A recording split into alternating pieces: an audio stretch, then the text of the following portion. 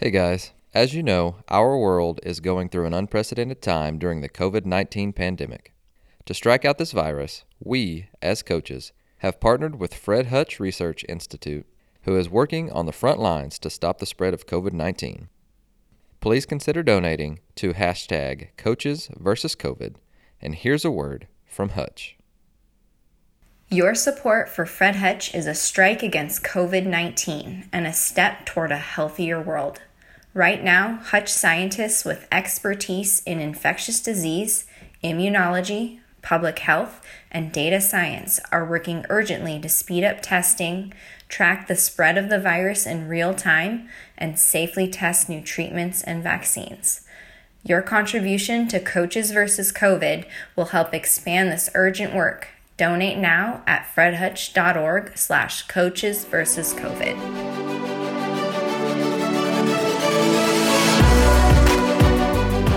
Hello and welcome to Ahead of the Curve. I am Jonathan Gelner, and thank you so much for joining us. On today's show, we have Todd Interdonato, head baseball coach at Wofford College. Todd is in his 13th season as the head coach of the Wofford baseball program. He was named head coach of the Terriers on June 26, 2007, after previously serving for 2 seasons as the assistant coach at Wofford. With 323 career wins, he is first all-time among Wofford baseball coaches in that category. Todd also led his program to unprecedented success with 30 or more wins in 5 of the last 6 seasons. On the show, we talk about how we can give a ton of ownership to players while holding them accountable. Todd gives us some insight into how to provide clarity to players in their roles. And we talk about how to build a team offense that is multifaceted and solely based around scoring runs. You're going to love this episode. And here is Todd Interdonato. Todd, welcome to the show, and thanks for the guests that are here to experience some, just baseball gold today. And a mutual friend of ours put us in touch, and Steve Johnson, who's probably one of my favorite people on the planet, just because I love his thought process, and I love that he's not afraid to tell the truth or what he believes is the truth. And so he mentioned something on Twitter a little while ago that said that you were one of the more underrated coaches in the country, and obviously that piqued my interest. And so I'm excited to get to know you a little bit better today, and welcome to the show. Thanks a lot, man. I tell you that that thing came out. My wife goes, "Yeah, you're underrated at work and overrated at home." That was her reaction to it. I love that. That's great. But for our listeners who again want to get to know you a little bit better, sorry, that's pretty good. That's something that's pretty good there. Yeah, I like that. Coaches' wives are the best. But to get to know you a little bit better, can you give us a little snapshot of how you got into the game of, well, not really necessarily how you got into the game of baseball, but how you decided to get into coaching? Sure. So I was a terrible player, man. Growing up, I didn't start on my high school team. Tried to go to a junior college, got cut from my first junior college. Had to transfer to another junior college in Phoenix. Kind of started getting it worked out there. And kind of every stop I went, every once in a while, man, I feel like every stop I was at, one coach always told me, man, you might be able to make a pretty good coach. And I never knew what that meant, as a player. I assume all of us are in coaching at some level. And, I never knew what that meant. But now on the other side, I kind of, understand, some of our guys, I think, maybe would make better than others. Certainly some guys wouldn't do any. Played a couple years at a small Division I school in North Carolina, played a third of a season of independent ball before I got dumped. And then I think I went through, when everybody gets released, you go through the I hate baseball phase. Mine was pretty quick, man. Mine lasted about 3 or 4 days, and then I was ready to get back in it. Got into coaching at my high school for a summer team, for their summer team that was just at the high school where I went in Phoenix, and called the guy who was my head coach at Asheville, at UNC Asheville. And I said, "Hey, man, I know you got an open spot. I know you got a volunteer spot open." And he goes, "Yeah, we do." And I go, "Okay, man. Well, I want it." And he basically told me no over the phone. He goes, "No, I don't think so." And I'm like, this is a guy that was the assistant when I was the player. and he basically like was just like, nah, I don't think it's a good fit. I'm like, what? Like, I already had a good relationship with this dude. So I called him back a few days later. I'm like, I don't think you understand, man. Like, I don't expect you to pay me. I'm good with the volunteer thing. This was the fall of '01, I guess. And he says no again. And I hung up the phone, and, I was living at my parents' place, and my mom goes, what do you say? I go, said he got the job. So this is great, man. She goes, really? I go, yep, he gave me the job.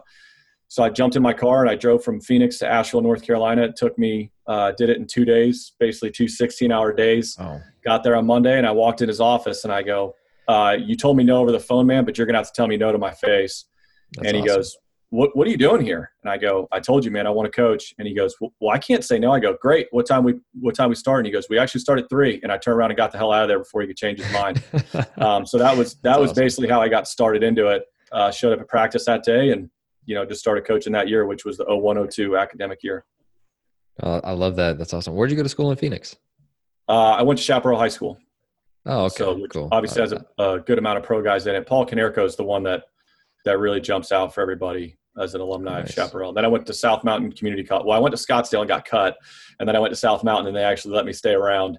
So I played at South Mountain for 2 years. Kidding. Me too. I played for Todd Easton. I don't know if you knew Todd at all. Maybe he was the assistant there. He finished, I think, a year or two before I got there, and then in the gap between when he finished and when he came back, I was in there. He was the assistant. I played for George Lopez. Todd was the assistant there maybe a couple of years after I was gone. But I actually learned that about you this morning, looking you up. So I thought that was kind of crazy. Yeah. Nice. Yeah. All good people either are from Oklahoma or go to South Mountain. So that's that's good. Coug Nation is real though, for real. That's right. That's right. But anyway, so with man, that's a really cool story. And I just so how did you get to Wofford? Like what were your next steps? So you went to UNC Asheville, and so I did UNC Asheville.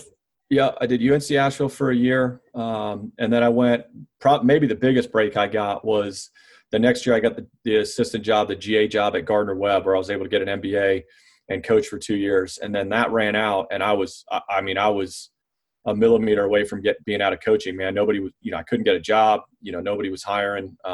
Ended up at a junior college in Kansas called Fort Scott, which was that was a tough experience, brother. That was a tough 9-10 months. Middle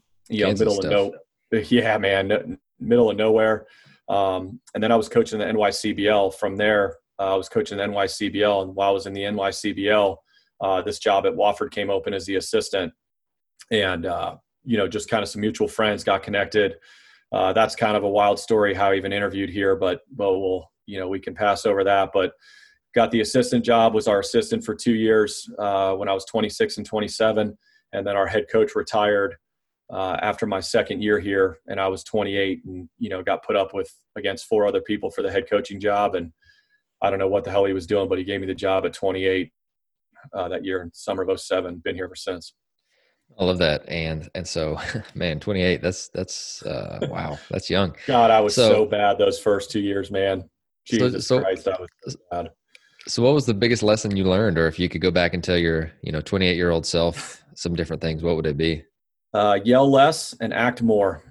That was the one thing I always, I got a big voice, man. I'm just kind of a loud dude by nature. Maybe being the youngest of 4 boys in my house did that, but I was always trying to correct by words. I was always trying to correct by MFing somebody or doing that, and I just, at the end of the day, man, after a little bit, I realized I just needed to make more moves. I needed to take guys out of the lineup. I needed to move guys down to the lineup. I needed to throw guys out of practice calmly. I just needed to act more and scream less. And I just kept repeating that to myself, starting in years like 2, 3, and 4, was just say less and act more, basically do it that way. And I feel like that was a good transition. That's really good. And so you get the job at 28. And so something that I really think is critical is, I don't want to say putting your stamp on it, but it's kind of that. So whenever you first start, you almost have to be a salesman, because the guys signed up and they didn't sign up for you to be their head coach the first year, right? And so what were some of your first steps that you took to try and get really buy-in from the guys, from the program, from just everyone on campus, and what did your vision look like whenever you first started? So it was, when I was our assistant, I loved our former head coach, Steve Traylor, man. I love him. It was, one of the academic things that here at Wofford is our calendar, our schedule is just all over the place. Mm-hmm. So we would be practicing, we'd always be missing, we practice every day at 2, 3 o'clock, which I thought was normal, but we'd be missing, 3 guys on the front end, 3 guys on the back end, guys coming and going. And one of the big things I said, we're not practicing until everybody's out of class. And that was maybe the worst thing I did and the best thing I did. I mean, we were practicing from 6 to 10 at night, every night, because guys weren't getting out of class till 5 or 5:30. But that was maybe the biggest fundamental change we made was, hey, man, we're just all going to be in here together. We're all just going to do this. We're all going to be in here together. And so it just basically kind of changed the level of expectation and the level of commitment that it was going to take. And then really, if I could repeat one thing I did that year that maybe saved my own ass, was I brought in all the upperclassmen. I was our assistant for 2 years, right? So, I mean, I had relationships, and I brought in all the upperclassmen. I go, okay, what do you want this program to look like? What do you want out of this program?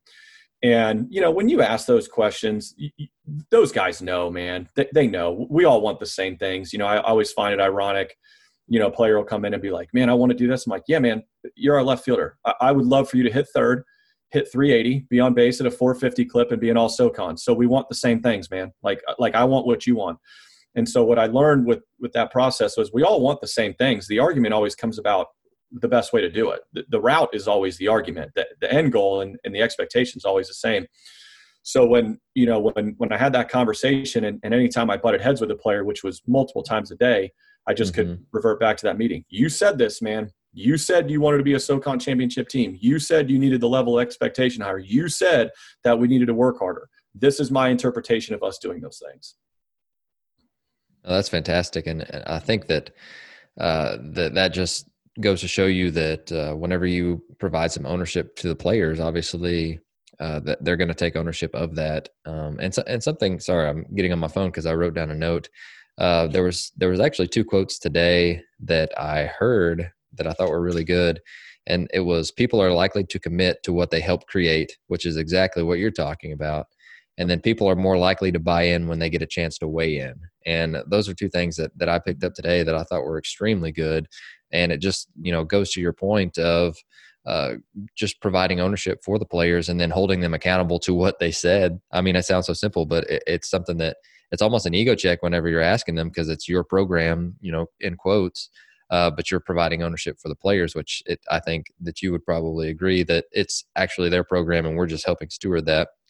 But what are some different things that you do for culture building? So you started at 28, you've changed a lot since then, but getting the culture to where you want it to be, or the environment and what you want it to look like, what you want it to feel like, what you want them to act like.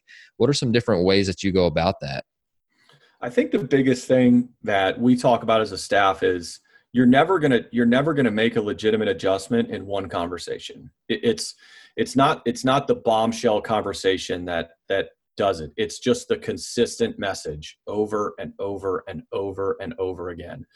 And it's to the point where, like, if we're struggling connecting with a player, then we will make sure that all 5 coaches deliver him the same message. And it's almost like, if you got a guy trying to buck the system or a guy not buying in, it's like you just don't want to give him an out. Guys will just go through the line trying to find somebody they agree with, and 19 guys are against them, and then they finally find the one that they get, and they're like, see, he's sure with me. And right. But the more you can kind of box them in, that's it. And so we try to do it from a staff standpoint, and then we also try to do it. We have instead of captains, we have what we term a cabinet. And the main difference between captains and a cabinet is there's a representative from every class. So the guys vote on it, but it has to be, there has to be one representative from every class. It can be 5 guys. The smallest cabinet we've had is 5. The biggest one we've had is 11.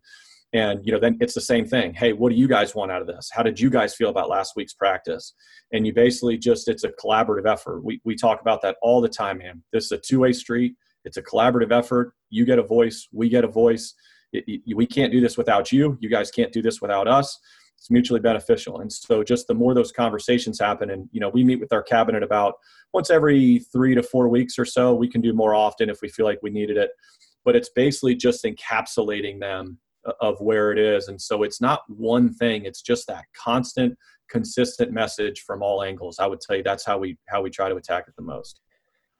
So you're just pounding the rock, pounding the stone, Pounding I the guess, rock, every single man. day. Pounding the rock. That's Just, good. and it's the same thing over and over again. And the one thing that I tell our players, you kind of get, every once in a while I'd be like, yeah, coach, I've heard you say that before. And I go, oh, you want to play for the guy that changes his mind every week? You want to play for the guy that has a new drill every week? You want to play for the guy that has a new offensive philosophy every week? Yeah, have at it, bro. Go play for that guy. Because I can assure you, when you're done, you're going to appreciate a consistent message and appreciate a consistent path, because I've played for those guys that go all over the place. Those guys will drive you insane.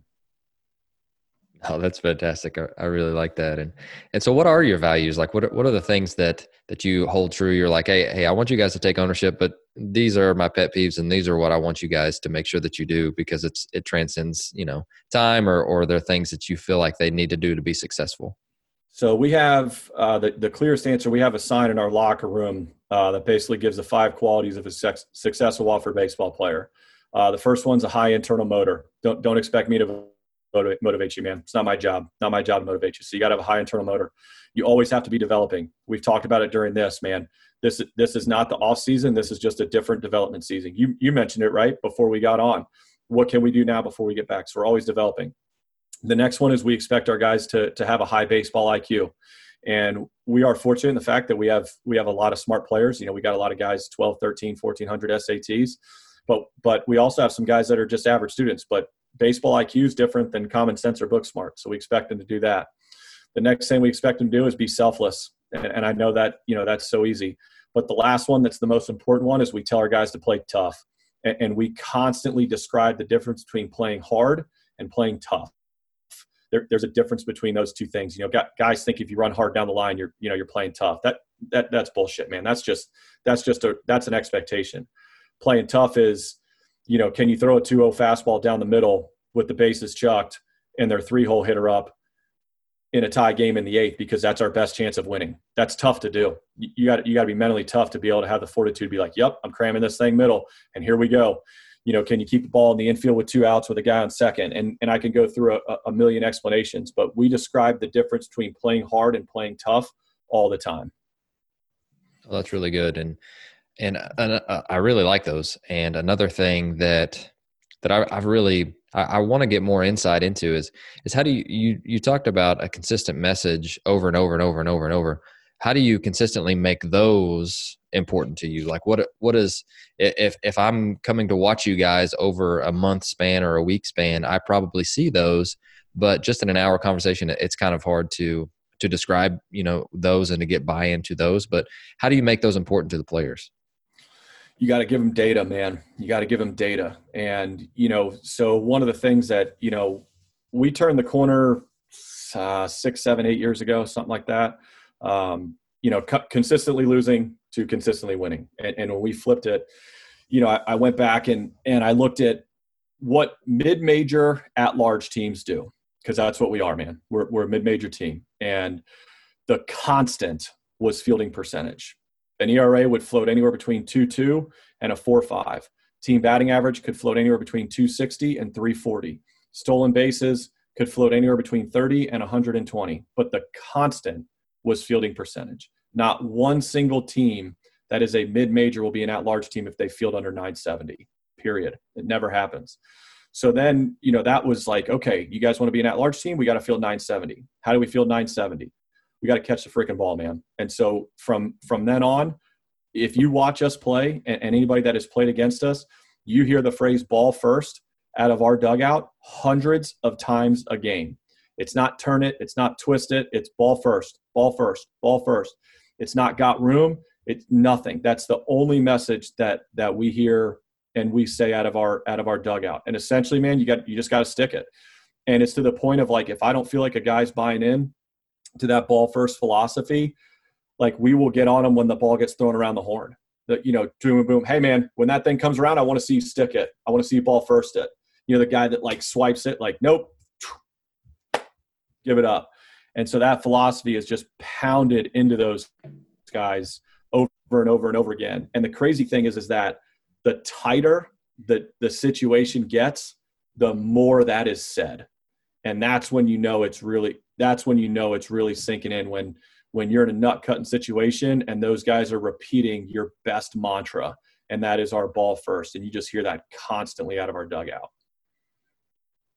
Well, that's fantastic. And I think that one thing that we do as coaches, and you've mentioned it several times, is there are things that we need to change a little bit. Like you mentioned, some things that you did early in your career that you've changed on. But I think we also, we have a flavor of the day, or almost a flavor of the week, flavor of the year, on where they may not know what's truly important to us. And I think that's where it sounds like you've done a really good job of keeping the most important things important, but also simple. Is that your thought process? No question, man. I was having a really good conversation with a buddy of mine who's a pitching coordinator for the Astros. And, I was joking around. I said, man, every time I talk to you, I feel like you're learning a new skill. I feel like you're adding something. And he goes, yeah, man, you're an avid learner. And I go, yeah, but I never do that. And he goes, well, what do you do? I go, man, I just try to perfect the skills I have. And, one of the things that he said was, he's like, well, give me an example. And this was later on. And for a head coach, addressing your team is the most important thing you do. Commanding that room is the most important thing you do. So for me, like when I address our team, which is multiple times a day, I am just constantly thinking about, how do I do that a touch better? How do I use my verbiage just a little bit different to message our team just a little different? And those are the things that I focus on. I focus on, for me, I don't really try to add new skills. Of course, man, I always want to adapt. I always want to be creative, but I don't really care how much I understand things that I don't use. It's interesting, but I'm not going to waste time, getting into spin rate off of the bat when I don't give a shit about spin rate off the bat. That's not our philosophy, man. So like, why would I waste my time learning about that when all we care about is plate discipline, timing, and swinging at max bat speed? So let's come up with 50 messages to create plate discipline as opposed to learning 49 new traits. I think, man, simplicity is key. And I love that you are so, firm in the things that you want to do. And obviously you've had success with those. And I think that's fantastic. And I think it frees you up to do a few things really, really well. And that's something that I've fallen into the trap, and getting to interview guys that are really good on a consistent basis. I am constantly, going down rabbit holes in the same way that I think a lot of us are. But another thing that I'm starting to get more and more into effective communication. And I think that doing this podcast has helped a ton, but also how do we read body language? How do we dig more into emotional intelligence, and how do we better communicate with our players? Because they're all different. And that's been a whole new animal over the last 6 months for me. But what's your advice on how we can better communicate with our players? And I know that there's so many different aspects of that. But over the course of your career, how have you felt that you, in those situations you talked about doing better, how have you felt like what are some different things that you could do to be a better communicator as a coach? So, the one thing that I really try to do is, anytime I feel like I have not done as well as I could have in messaging our players or delivering anything to our players, is I will go seek out and give more opinion and more value to a group of players. I always want to be hearing from those guys, because to me, when you're not connecting, it's because, to me, they're always trying to tell you something. They're always trying to tell you something, whether they agree with you or disagree with you. And they're always trying to get you to watch them. It's no different than, our 4-year-old girl downstairs every day. Watch me, mommy, watch me, daddy. That, players are doing the same thing. They're just not verbalizing it. And so for me, I just really think that if I'm not connecting with our players and I don't feel like my message is landing, then there's something internally going on with the team that they're trying to communicate with me. They just haven't quite had the avenue to do that. And again, man, like I'll go back to one of those cabinet meetings. I'll pull aside 2-3 cabinet members. Hey, man, I thought our base running session was just okay today. What are you guys thinking, man? Where are you guys at? Where am I missing? And those guys will be like, well, YOTI, man, like we were just, man, we just maxed out on squats last night and we're honestly pretty sore and that's really on us. Like, okay, hey man, next time you guys max out on squats in the weight room, just give me a heads up and I can do a lot more verbal teaching than I can physical teaching. Great. Thanks, man. And to me, it's always about where they are mentally and where you are mentally, not quite necessarily the words or the verbiage that you're using. Oh, that's fantastic. And one of your core covenants, or I guess you called them your values, your standards, whatever you'd like, but you talked about you want them to develop. You always have to. You expect them to have a high baseball IQ, and that they need to have a high internal motor.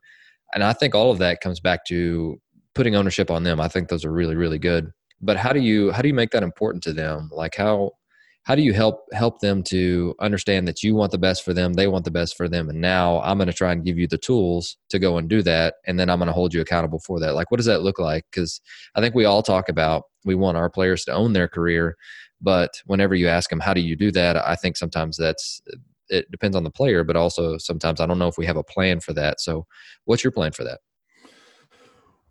That is a huge challenge. It's a huge challenge. And, one of the things that we talk about constantly is you have to prep for the role you have, not for the role you want, because you cannot develop in this game until you're successful at the role you have. So I'll kind of switch to the pitching side of the ball because it's a little bit easier to explain.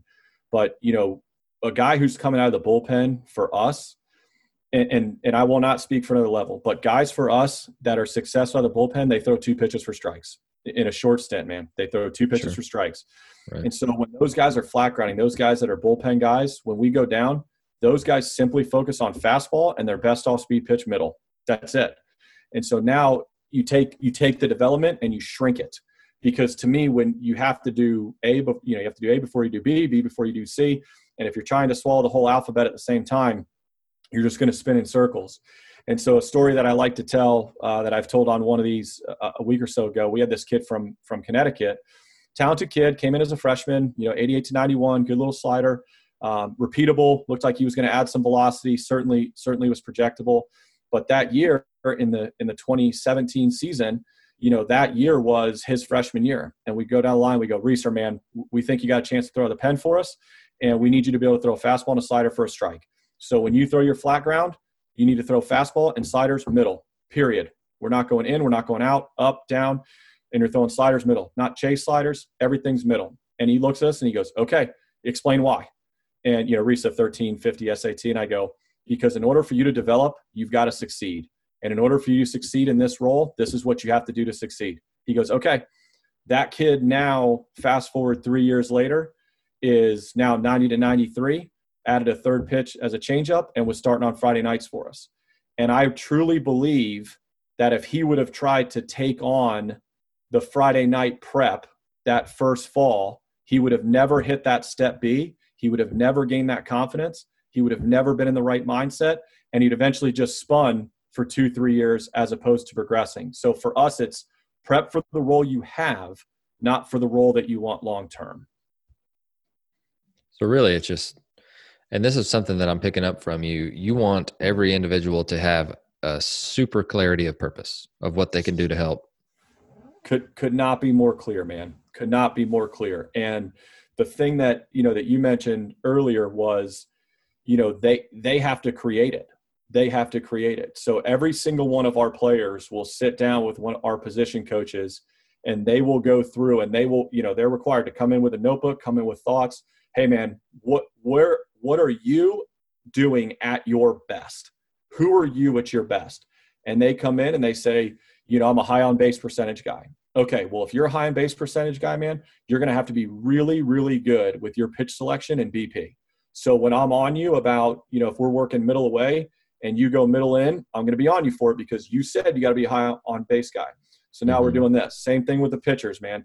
And so these guys are basically writing their own stories, and then we are helping them do it. And of course, and the beautiful thing about it is, and maybe some, when we first started doing it, I'm like, oh shit, man, like, this guy and me have never quite, we're like 80% there. I'm really scared of what he's going to say, because when I'm to say this, I'm giving him maybe more ownership than I want to give him as a coach. And honestly, if you're not giving them ownership and you're not in line with what they're thinking, that's your fault as a coach. That's not their fault as a player. You're not understanding them as a player. So you've missed something. So for me, my fear turned into insecurity. Well, if this guy tells me something that I didn't know he was going to say, that's my fault as a coach, not his fault as a player. I didn't know that player well enough. And so now these guys develop their own systems and their own habits, and it just makes the accountability so much easier. And we want everybody to be different. And the guys that we see that outperform their talent are the guys that know, prep, and perform to their skill sets the clearest. It's not the guy that hits the most doubles. It's the guy that runs well, that never hits the ball in the air. And it's the guy with 100+ bat that can't run, that never hits the ball on the ground. It's not one or the other. It's just those guys matching their approach to their skill set. And the more you can let them decide what it is, and then you can help them play into that, the auxiliary benefits are going to come on the side of that. You don't have to focus on the next skill. You have to focus on the skills that you have. Do you ever get any pushback from that? No, man. Our guys love it. Good. Our guys love it. Our guys love being able to write their own story. They love it in the fact that they feel like we are now their assistant. Mm-hmm. They feel like we are now working for them as opposed to them trying to perform for us. And, it's one of those things where it's just, think about it, man. We were all players at one point. If you had your head coach say, hey, come to my office and tell me what kind of player you want to be. Awesome. That sounds great, man. I'm going to do everything I can to help you become that player. I'd walk out of there pounding my chest, man. When I was playing, it's, yo, Todd, you got to do this and you got to do this. And in order to play here, you got to do this and you got to do that. Yeah, man, there's definitely some things that we have some absolutes in our program that guys have to do or they don't play. But those are mindset things. Those are effort things. Those are toughness things. Those aren't skill development things. Well, that's fantastic. Well, let's go ahead and talk. Let's talk about some offense stuff. I know you guys are known for stealing bases, but at the end of the day, and this is a baseball absolute, so you guys write down your notes. If we score more runs than the other team, we win, right? So if we can do that consistently, I think we're going to be okay. But talk to us from a head coach's standpoint. Obviously, wins, runs, developing players. We've hit on all of that stuff.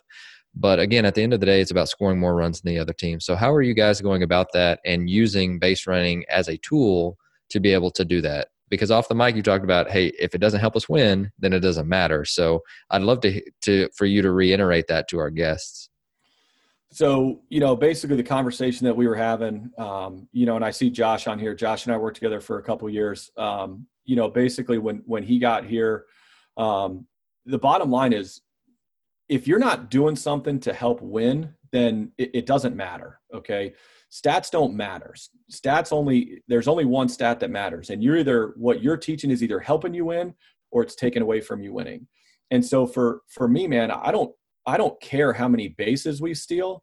I care how many runs we score. And I care how many runs that we prevent to win. So to me, I'm not, guys will look at us and be like, oh my God, man, you're always in the top of stealing bases in the country, but that doesn't matter to me, man. It's about winning. And so for me, it's not the base running to me. And I think one thing that we try to implement in the first practice of the year is it's not how many bases can we steal. It's what kind of disparity can we create base running defensively and offensively. We're trying to out hit the other team. We're trying to out pitch the other team. We're trying to out defend, and we're trying to out base run. So for us, one thing that I think we work on just as much, if not more than stealing bases, is preventing it.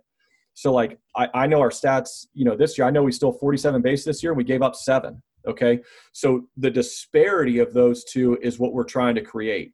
So from there, it's basically explaining to both sides of the ball, not just the offense side, to both sides of the ball. This is why guys run. These are the situations the guys like to run in. This is when they're going to be successful. This is when they're going to fail. This is how we prevent it. This is how we exploit it. And it's basically just a constant message. And to us, it's, there is just as much punishment for not taking 90 feet that was there as there is for getting thrown out. I'm not cool with you getting thrown out. It's not okay, man. Like, you just running into it to an elephant out, that's not okay. It's not, you don't get the pat on the ass because you tried hard, man. Like, this isn't the try hard league. So you got to figure out a way to do it. Okay.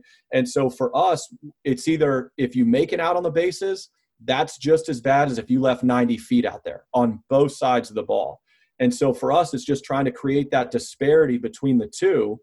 And then really the auxiliary effect that it has, it's auxiliary for the players, but for us, it's our primary goal is you're trying to take the pressure off. You're trying to make it easy on your offense. One thing that we talk about all the time, a constant message on the offense is do your 1/9. Do your 1/9. This isn't the big leagues. We're all not trying to set up the middle of the lineup. Everybody's got a part to do, and we got to do our 1/9. Well, if all you're asking a guy to do is to get on base, or all you're asking a guy to do is driving a guy from third with less than 2 outs, those are much easier tasks than, hey, man, there's a guy on first with 1 out, and until you hit a double, he's not going to score. And even if you hit a double, we're probably going to have to get another base hit behind that. And so the base running takes pressure off of it, and you end up allowing guys to do their 1/9. And so the base running is really just basically a pressure relaxer for your offense. And it's obviously, worked for us. But the thing about it is if we were sitting here at 3-14, it doesn't matter how many bases we steal, man. I love that. Now, tell me more about the 1/9.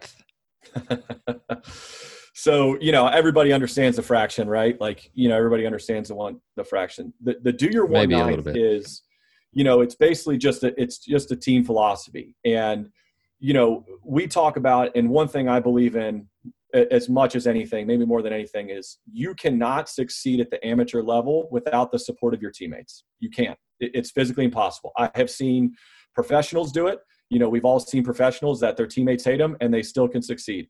You can't do that at this level. You have to have the support of your teammates. Well, how do you get that? Okay.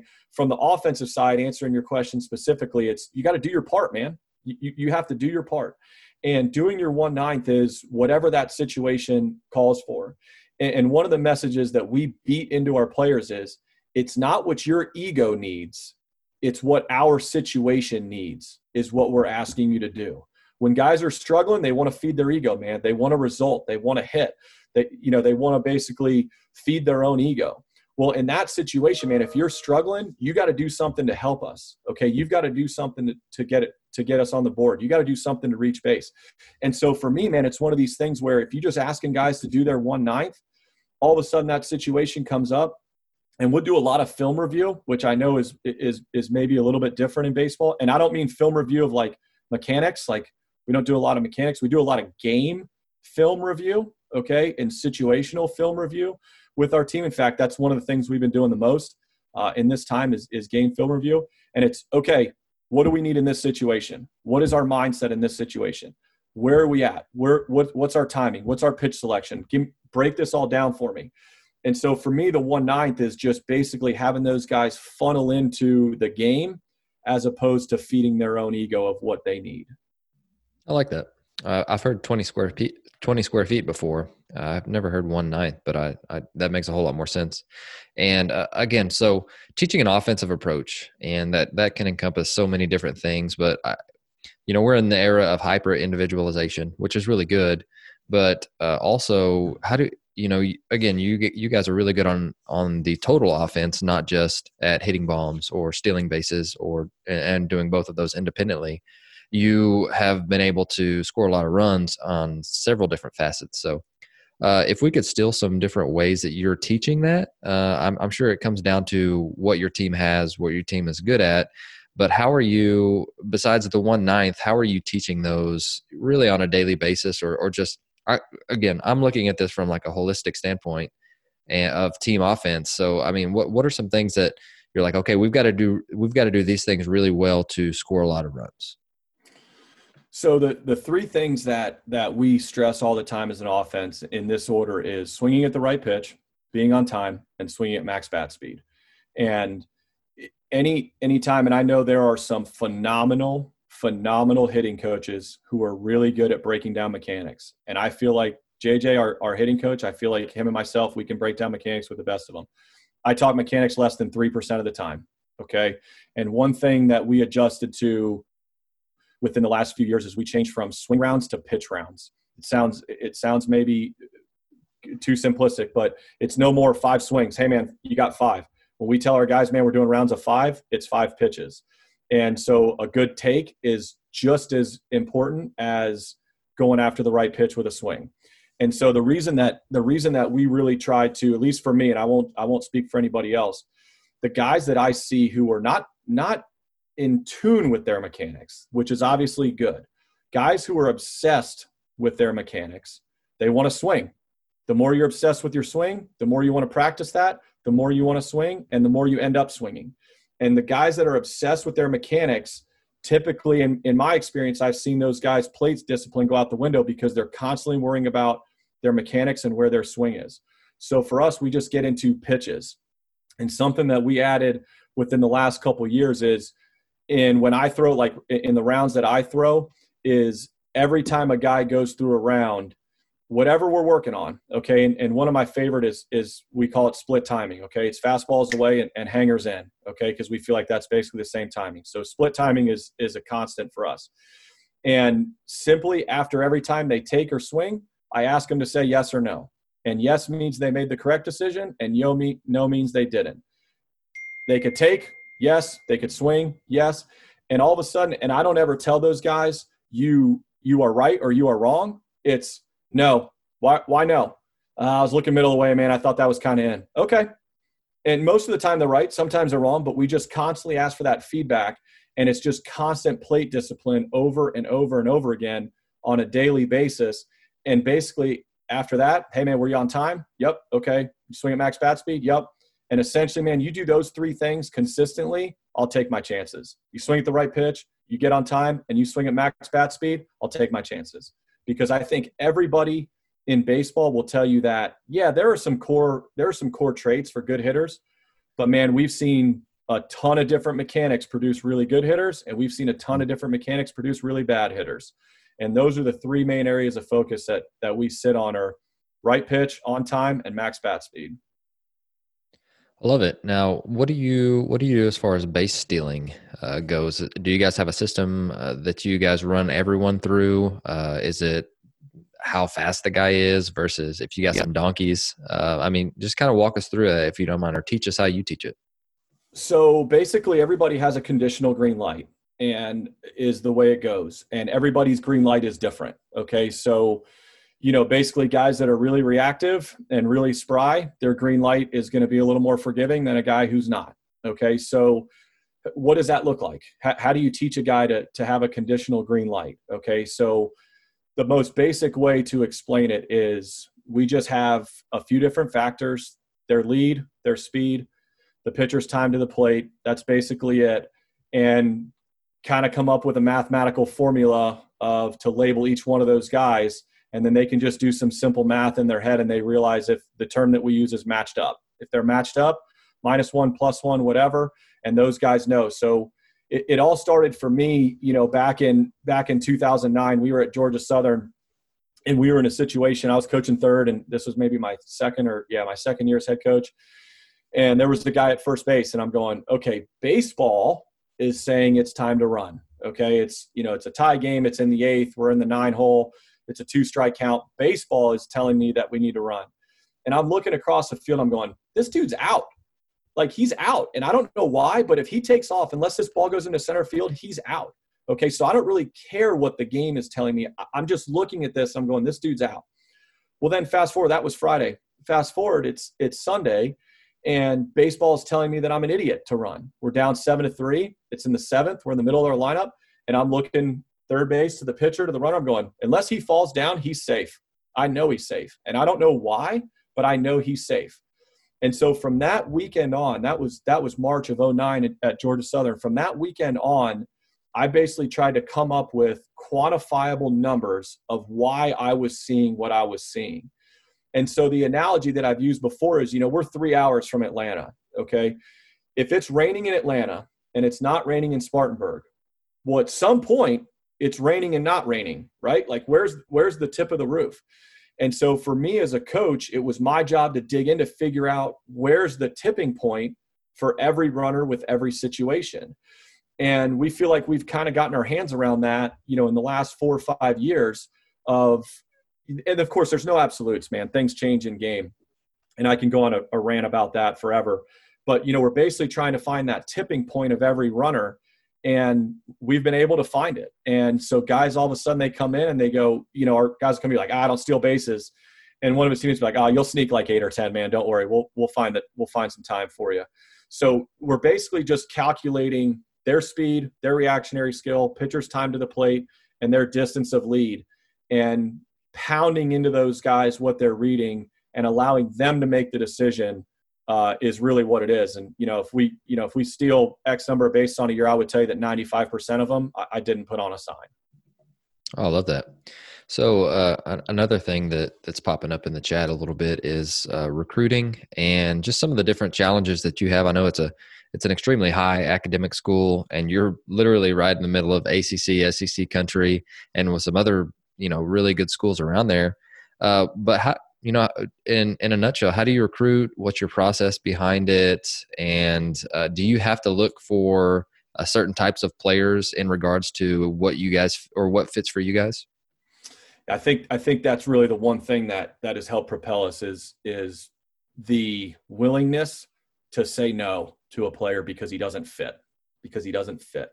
And that's been really our biggest thing is, you know, there's a lot of good players out there, man, that our assistants will go watch and you're like, that guy's a really good player, but he just does not fit us.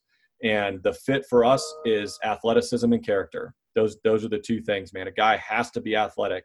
And the position that is really hard for us to recruit is catchers, because there's just so few good athletic catchers that can stay behind the plate and can run and can play another position. But we will just, I mean, the number of catchers that we pass on is ridiculous. And it's almost laughable of the guys that we pass on and then the programs that they end up at. You know what I mean? You're like, oh, we passed on this guy and now he's starting at Coastal. You're like, oh, okay, well, you know, whatever. Coastal's obviously won a national championship and we haven't. And so that's really the ability, is just sticking within that framework. And then really in the last few years on the pitching side of the ball that I really feel like has helped us is we have just said F projectability.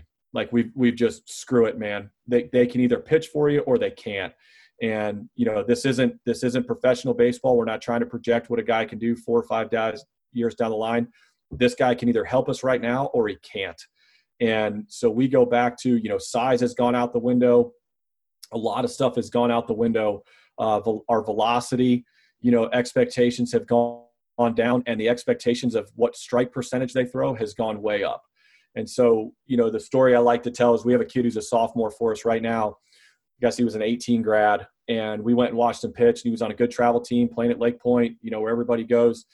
And he's 5'7", 5'8", 175 pounds, and was 85 to 86, little slider and a little changeup, and we were drooling over him. And guys would walk in, watch him, turn around and walk out.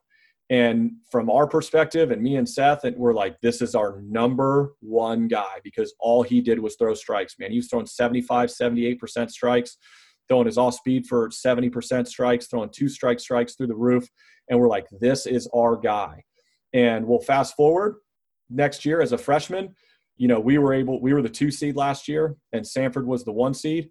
And that kid beat Samford straight up in the conference tournament to basically put us in the conference championship game as a freshman. And those values, just able to stick with those, because it's so easy to go, oh man, that kid's 6'3" and he's long and it's loose. And if you clean this up, you screw that, man. He can either help you or he can't. And so the projectability for pitchers has just it's gone, man. They can either do it or they can't. Cool. No, and I love that. Again, you're finding ways to win within the constraints that you have, and so I think that there's a lot of wisdom in that, and I'm sure you found that out over time. But as far as the guests go, guys, I know there was a bunch that came in later. If you guys have any questions, we're getting to the end, but we'd love to hear your thoughts on some different things that you guys want to hear. But I've got a couple quick hitters for you. And this may be my favorite question because it's practical. And so say you had practice tomorrow, which, man, I wish we all did. You showed up and you're like, hey guys, we're doing this today. They love it. Like, you know that this drill or this drill series or this thing that you go over that they get really excited about, what would that thing be? So we have it's ironic because I think the thing that they thrive in the most is this thing that they see it on the practice schedule and they go, oh shit, which is our offensive competition drill. And essentially what it is, and you can make it as intense as you want, but so I'll try to explain this as well as I can. Okay. You got Sure. four teams of four. Okay. You got 4 teams of 4. 2 teams are on defense, obviously covering the 8 positions. You got one group running bases and one group on offense. Okay. The group running bases, everybody starts at first base. Okay.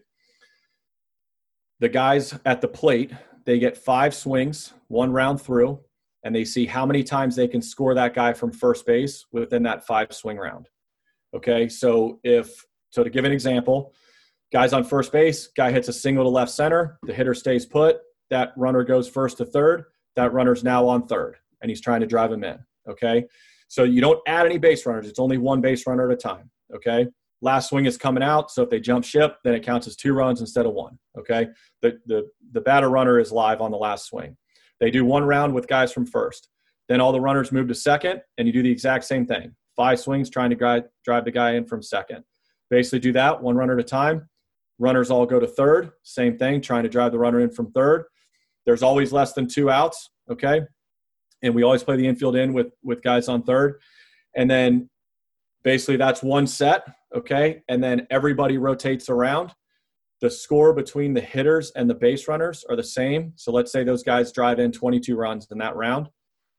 The runners and the batters get 22. Well, the way it rotates, there's defense 1 and defense 2. They're not paired up together. So when the base runners come back around to hit, there's a different group of base runners that wasn't the hitters, if that makes sense. And I may be losing some people. So you're basically paired up, and it's an individual competition. It takes about 2 hours. It has been termed the MF game in our program because invariably, you see Josh is dying laughing because he didn't think I was actually going to say that. But invariably, somebody starts dying, and they start getting MF'd. And it turns back into a mental toughness drill. It turns into a execution drill. And we try to put the clamps on them, man. It is how fast can you go? How much pressure can you put on them? Can you get a freshman to break?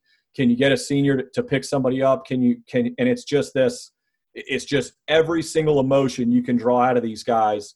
And it's the best thing we do. And it's so funny because like they see it on the practice schedule and you post a practice schedule at 11 a.m. and by 11:15, it's all through campus. Oh, we got the MF game today, whatever, blah, blah. But then they get out there and they start practicing and then they start talking shit. Hey, man, I got him on this team. And now all of a sudden they go from hating it to loving it. And it just creates a ton of testosterone in your program, which is a really positive thing. I love that. And it sounds like most of your practices are similar to that. So if we came to one of your practice, what do you think a couple of things that we would notice would be? I think you would notice a lot of individual instruction. I think, one of the things that guys notice is the only time we team practice is when we inter-squad. Okay. So in the fall, we do not have team practice at 3:00. Everything is groups. Okay. And everything is waterfalled. Everything has gone down. So like one of the rules we abide by is no more than 4 guys in a cage without an additional coach. Okay. So if we bring our infielders out, say we got 7, 8 infielders, they go out. It's JJ, who's our hitting and infield coach, myself, and then our director of ops helping with the infielders. And we're just doing the infielders for 45 minutes. And then say the infielders go to the cage, the outfielders come out. We'll have 2 guys in the cage, and I'll be doing the outfielders one-on-one. I think the first thing guys would pick up is the individual development and the small group. You would expect that, we're out there. I mean, we typically walk on the field. Our first coach walks on the field at 2, and our last coach walks off the field about 8. And guys aren't out there for more than 2 hours and 15 minutes. And I think that's the first thing you look up and be like, when does practice start? I don't feel like it started, and I don't feel like it stopped. Mm-hmm. And that's really, I think, the first thing that you would take away is just the small group work that we do. Oh, fantastic. And again, you mentioned earlier in the show, you don't you don't necessarily want to add a bunch to your plate. As far as resources go, you want to get really good at some of the different things that you're already good at, and you want to enhance those. Which I think that's something that's the trap that I fall into. A guy, if you chase 2 or 3 rabbits, you don't catch any, right? But if you had to throw out some resources for these guys who are wanting to get better in the space that they're in, or just some that have helped you along your journey, what would those be? The thing that one of the things that I started doing 3 years ago that I feel like was maybe the best thing I did was after every series or midweek game, I go back in and I write notes because to me, I say to our players all the time, you don't listen to anybody more than you listen to yourself. And that goes for all walks of life, man. And your players don't listen to you more than they listen to themselves. And so for me, like, I don't listen to anybody more than I listen to myself. And so for me, if I'm really going to learn and I'm really going to evolve and I'm really going to adapt, then I have to do a better job of listening to myself. And I have to be honest with myself. And the times that you're the most honest are when your emotions are the most raw. And so if we go through a series, we sweep, we get swept, either that Sunday night or that Monday, I go into the Excel sheet that basically is just labeled coach's notes, and I just type out everything that I feel like I learned through that as a coach, as opposed to, and I know this may be the worst thing I've ever said, like, I actively and avidly do not read. I do not want to read. I don't want to hear what somebody else's opinion of leadership is. I don't want to hear what somebody else has done to be successful. There is no book on how to coach the Wofford baseball team in 2020. It's never been written. And so for me, I have to do a better job of listening to myself, and me creating those notes and going back and reviewing those has really helped me kind of fine point what I'm trying to do. Cool. Do you handwrite or like Evernote? Type it out. No, okay. I'm an avid note taker in game. I got a pretty elaborate sheet that I have in game that basically tallies executions and our defensive chart and the things that we value. And then I have my notes, post-game notes, pre-game notes, notes to the players, notes to myself. And then, when I go back, I have those notes that are basically sitting there that are, basically a full page of notes at the end of each game. And then I basically just go back through there, and that kind of jogs my memory, and then I type them in. Something I'm trying to get better at. I type a lot, but obviously, which is easier to go back in and search, especially because I use Evernote, and it does several different programs. But they talk about writing stuff down as like a 60% more of a chance of remembering, and that's something that I'm trying to add during this time. So it's been hit or miss, but it's something that I think you're right on, you nail on the head as far as just, man, it's especially once you're in the moment, how much do you forget by the time you get to the next day? Because it's like, man, okay, all these different things, these wave of emotions just hit me, and I need to write them all down now versus the next day when you can remember some different things and probably some new things. But is that intentional? You do it right after the game for that reason? Yeah. And that's, and to your point, Jonathan, man, that's why I like to write. So I like to write down because, it's also kind of therapeutic in game. You know what I mean? It's like, all of a sudden, a guy makes a mistake that you've been on him for forever. And, emotionally you want to go get him, but as a coach, man, like, you need that guy, you need his next 2 at bats, he's been doing whatever, he's been chasing bad pitches, first pitch for the last 2 weeks, cause he's just chasing his own ego, and he does it again in at bat 2. And you're ready to just jump as shit. And you can't, because you need that guy's next 2 at bats. So for me, it's therapeutic to go back in there and say, write down, hey, this guy needs to be better first pitches. And so that way, at least it kind of alleviates it from me and allows that guy to play more freely, because I've already kind of modified myself, so to speak. So that's why I like to write, because it allows me to move on to the next thing. Mm-hmm. Perfect. A couple of questions from the sidebar. Ryan, I think we answered your challenges recruiting at a mid-major, but he also wanted to know what are some different challenges that you're having to deal right now with COVID-19? The biggest one is we don't have grad school. So when everybody got the year back, that was it. That was it, man. It was, we don't get another shot at this thing, man. We don't get to run it back with our 10 seniors like a lot of guys do. We've had 5th year guys in the past before, but you got 2-3 years to game plan it. by the time that we really knew what was going on, it was the beginning of April and our guys were 5 weeks away from graduating, and that's the way they had planned it out. So, for me, that's been the biggest challenge is basically just accepting that. It's been hard, man. And to tell you the truth, I have not slept a full night since our season got canceled. I haven't slept through the night one time. And it's because of the lack of closure that I know that we're going to get. And it's the what if. I mean, we obviously were, this was a team that we were looking forward to for a really long time. We were off to a really good start, and we were doing it really, really injured, which is what nobody knows, man. I mean, we were down Friday starter, Sunday starter, midweek starter, second bullpen arm, first baseman, catcher, DH, shortstop, and center fielder. We were down all those things during that run, and then it basically started to get healthy as the season got canceled. And so for me, that's been the challenge. I trust our players. That question gets asked a lot. Hey, man, what are you doing with your players? We trust our players. That's it, man. It's that simple. We trust our players. And the one thing I've told our players is anytime shit hits the fan, which this obviously has, it's a separator, right? Because everybody goes back to their core principles. Everybody goes back to exactly who they are. So this type of thing for me, it's just going to be a separator. The best players and the most disciplined players are going to be better on the back end of this. The lazy players are going to be worse. And now the gap is going to be even more. That gap would have been this much, had everything, been able to transpire the way we thought. But now the gap between the guys that you can trust and the guys you can't are going to get bigger because you basically put them on their own. And so for me, I believe in our program. I believe in our program to the nth degree. And I've told our players over and over and over again, we are going to be better on the back end of this because we do it the right way. And because we have individual accountability, our guys work, our guys are bought in. And I have no doubt that no matter players come and go, coaches come and go, it all happens. But I know we're going to be better on the back end of this because I know our infrastructure is really strong. I love it. And just add that to another tally of the consistent messaging that you're giving them, which fantastic. Let me see. Zach asked, do you guys film practice? We do occasionally, not much. Inter squads, we certainly we want to film. The MF game gets filmed, just basically to see that. But, basically filming practice and watching that, no, we don't do it. Perfect.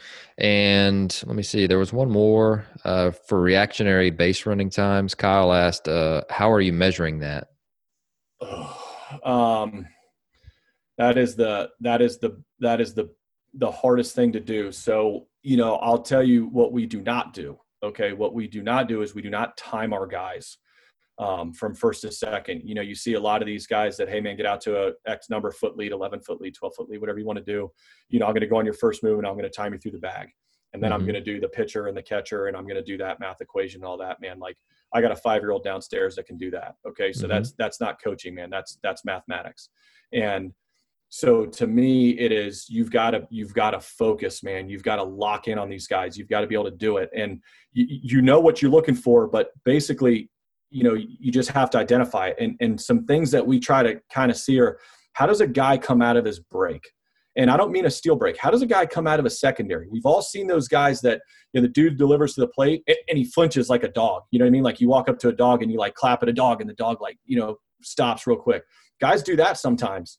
Guy delivers to the plate and you see that guy freeze and then he comes out. And then you see some guys that are just really smooth and are just really reactionary. They're just really comfortable and they can anticipate really well. Well, if you focus on those movements, if you focus on those individual movements enough, you're going to start to see a difference. And then the more you focus on it's instant. And when we first started teaching our system, the way that we started teaching it, it kind of took us a little while to identify, okay, this guy's an elite runner, this guy's a good runner. We put numerical values on him. Okay. And, this guy, the lower the number, the better, right? So, okay, this guy's a 14 runner, this guy's a 15 runner, this guy's a 16 runner, whatever. Okay. Well, it used to take us like a week or 2-3 weeks to identify the difference between those two. Well, now, and Josh sitting on here, you can identify it, after you do it for a while, we can identify it in a day. And, you start to see that, you go recruiting. And so now it's we've trained our coaches to kind of look for that. And so, guys will come back and, I'll be like, what kind of runner is he? And, the typical response you get is he's a 6'8" runner. Well, our coaches come back. I say, what kind of runner is he? He goes, 14 runner. I go, okay. And so that's all inclusive. That's speed, that's reactionary skills. But there's no simple formula, man. There's no mathematical formula, because this game is played in real time. This game is played in real time with real-time decisions. And you got all these analytical dudes in the back coming up with numbers that are not in real time. And the talented coaches can read, adjust, and make decisions in real time with real information. Anybody can read a stat sheet and put a matchup together. It's, can you adjust in real time? Can you adapt to rate of variable change? Those are the things that make an elite coach. And an elite coach is nothing more than a guy who has an elite attention to detail on what they're trying to improve on. That's it. I don't know more than anybody else. I just really trust my skill set to lock in and evaluate a base runner. And I think that's why we can do it. An elite coach has an elite attention to detail. Can you say that one more time? An elite coach has an elite attention to detail of focus on the areas that they're trying to improve. Okay, sorry, I had to make sure I got that down. Love that. And so, man, that's a great segue to the end, I guess, because that's a great quote. It's the best one I've heard in a while.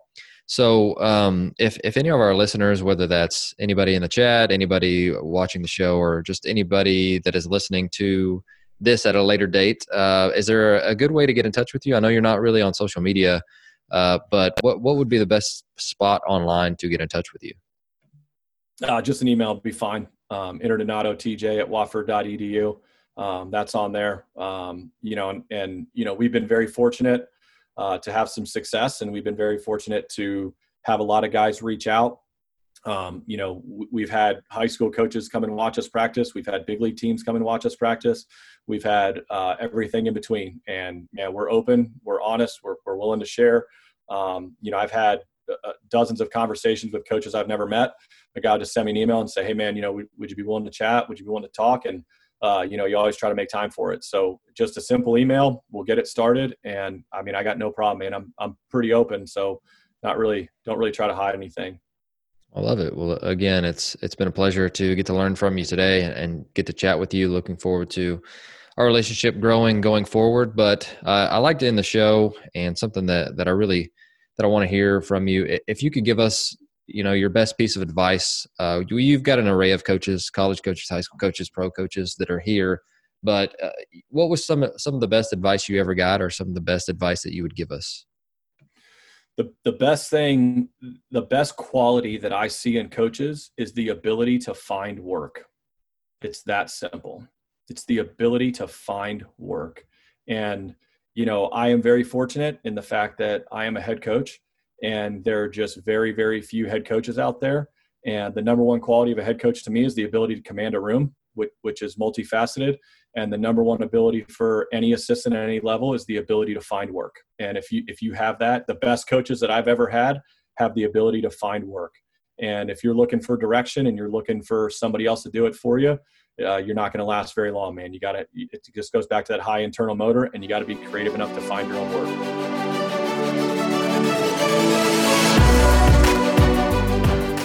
Thank you for listening to Ahead of the Curve. You can subscribe on your favorite podcast platform, which could include Apple Podcasts, Google, Spotify, Stitcher, or YouTube. And if you're enjoying the podcast, please share it on social media to help get the word out. Once again, thank you for joining us.